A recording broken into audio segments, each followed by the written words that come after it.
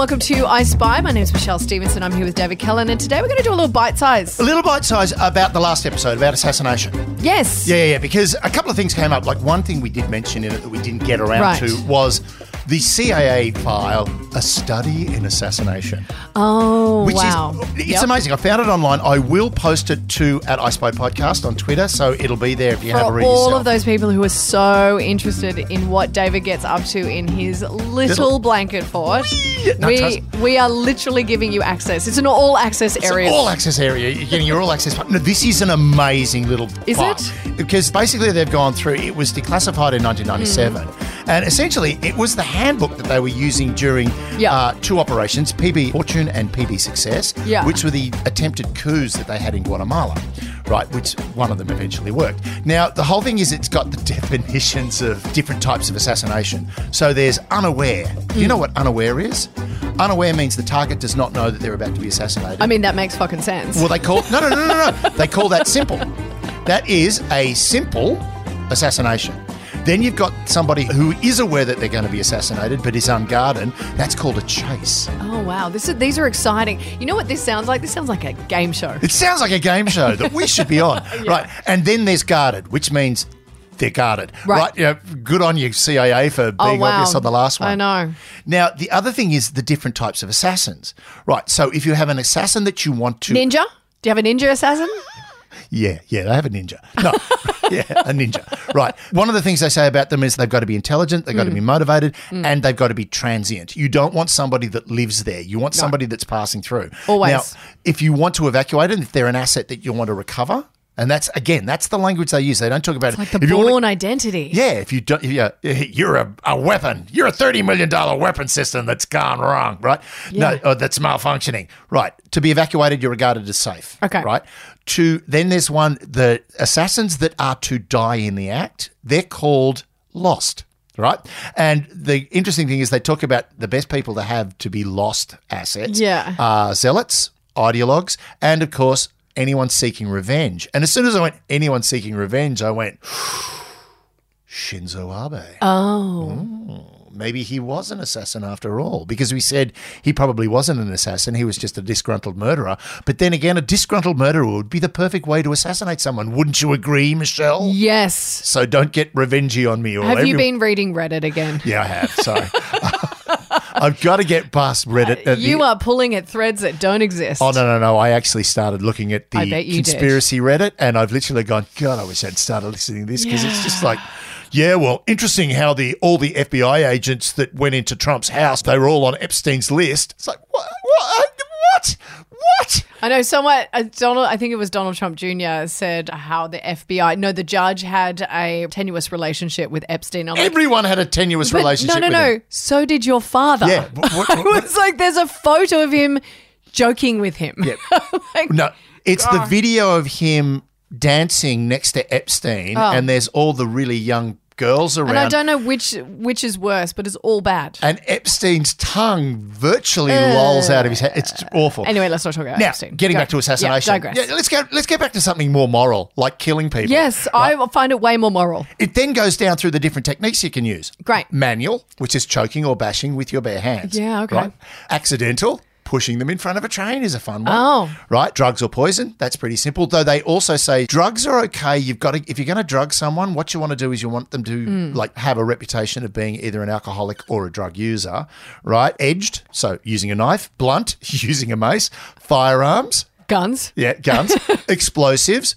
And of course, as we said with guns, what is the most effective weapon to use and the most successful weapon used as a gun? Pistol from arm's length. Yes. Right? And explosives, they're really tricky. Like explosives I feel like that you don't really want to take that route. Essentially, with explosives, the biggest problem is how do you trigger them? Yes. And that's why... And other people can get caught up in the... Other people get caught up. Well, that's if you want collateral damage as well. The other thing with explosives is they basically say the best way to do it is to be holding it. Don't throw it. And that was an interesting thing. Gavrilo Princip, when he assassinated the Archduke Ferdinand, the first attempt on the Archduke was a bomb that was thrown at the car and basically fell off it. It was battered away, and they reenact it in The Kingsman, right? Which is a great film. It's by a the way. great Oh film. my God, that's so good. Gory though. Like there's a lot. Oh my God. It's like it's intense. Oh, that halfway bit in the violence. halfway through. Oh man, my wife actually turned around and went, "This movie's terrible. I love it." Oh, it's violent though in a way where you don't really get grossed out by it. Oh yeah, it's a lot. Also, like emotional, brilliant. Yes. Anyway, back to Assassination. Oh my God, we keep digressing. Go. There was one that wasn't on the list, which I thought was really interesting. Yeah. They didn't put it in. Was the assassination of someone's reputation? Compromise. Oh, that's a we good intentionally. one. Yeah, I'm very good at this. Yeah. I'm actually doing an interview about honey traps with the Australian newspaper later on this week. Oh. Yeah. Oh. Yeah. Oh. Yeah. Like I know about honey traps. I know, and I'm like, what about me? Yeah. What do you know about honey traps? Ever been in one? About as much as you. They're very sticky. Yeah. You feel dirty afterwards. Funnily enough, I attract a lot of ants afterwards. Anyway. Yes. And now, bears. Lots of bears. The other thing that came out that's really interesting was, of course, digging into this file. And this isn't part of the file, but one of the things that's come out is how the CIA are now getting their workarounds from the executive orders, 11905, the ones banning them from assassination. And the interesting thing is there was a study done where the CIA have basically come up with a couple of workarounds. One is contractors. So they were getting people like Blackwater, the security guys. They use them for the war as well. Oh, well, they were using them in Iraq quite a lot. But we use contractors as well. Yeah, not to that extent. Right. The other thing was they were third party, so either local resistance units or organised crime. Yeah. They're always entitled to this. You will get out of jail if you kill this person. But the big one is a thing called JSOC. Ever heard of JSOC? No, what's a JSOC? JSOC, they're really comfortable in winter. Right, no, the JSOC is the Joint Special Operations Command. Yeah, right. So it's the United States Special Ops Overgroup. It includes the Navy SEALs, or as they like to call themselves now, DevGRU. It includes the Delta Force, which is the Army, Air Force, Special Operations, and a few other bits and pieces. Right, now the interesting thing is what the CIA do now, if they want someone whacked, and al-Zawahiri is a great example of that, the CIA sit there and they go, here's all the intelligence we know.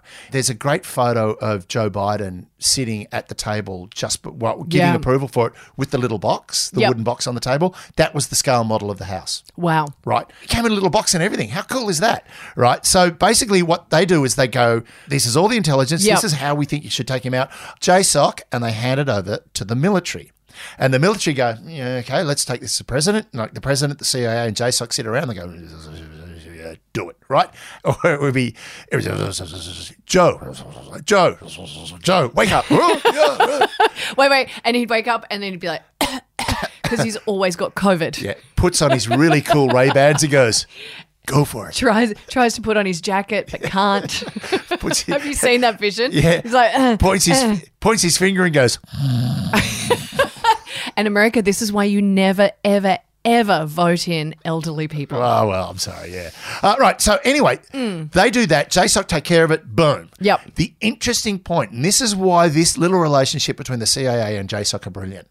The CIA answer to the Intelligence Oversight Committee in Congress. Right. JSOC do not. JSOC answer to the Military Oversight Committee in Congress.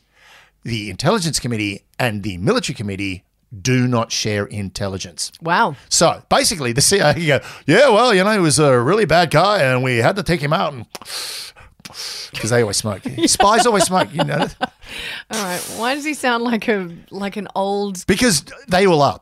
No, right. No, he sounds like that. Like one of those old school kind of like. Let me tell you about it. I'm gonna make you an offer you can't refuse.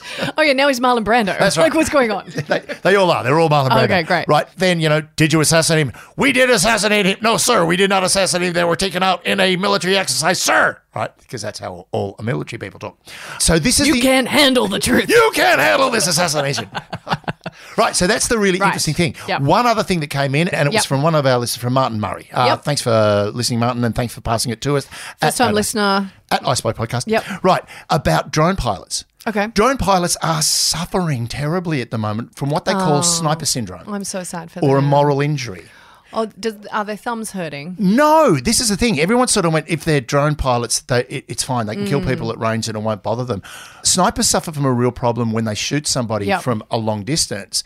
There is no inherent threat to the sniper. Right. And, your fight-flight instinct isn't kicked in, right? You're just, I'm going to pull the trigger and kill this guy. And they have a lot of PTSD with those soldiers. Yep. The same thing's happening with pilots. I mean, it makes sense, but I think your PTSD is probably a little less than if you actually did hand-to-hand combat. So no, it's actually really, they're losing more drone pilots than they would normal pilots. Yeah, because simply because of PTSD, because they're killing people and then having this huge moral dilemma of this person isn't. Because this is what I tried to tell you about drones, because people aren't seeing the people. There's no real-life consequences on the ground. Exactly. So then they have like this crazy PTSD that's coming from, yes. Yeah. That makes sense. Also, I do think it takes a certain kind of person to fly a drone as opposed to a person who's going to be hand-to-hand combat. Do you know what most definitely. Like they're two different people. Oh, yeah, totally. But I just wanted to say, yes, this actually confirms what you were saying. Great. Right. It's not as good as everyone thought. No, and Michelle's always right. Michelle, yes, correct. Every woman is always right. Correct.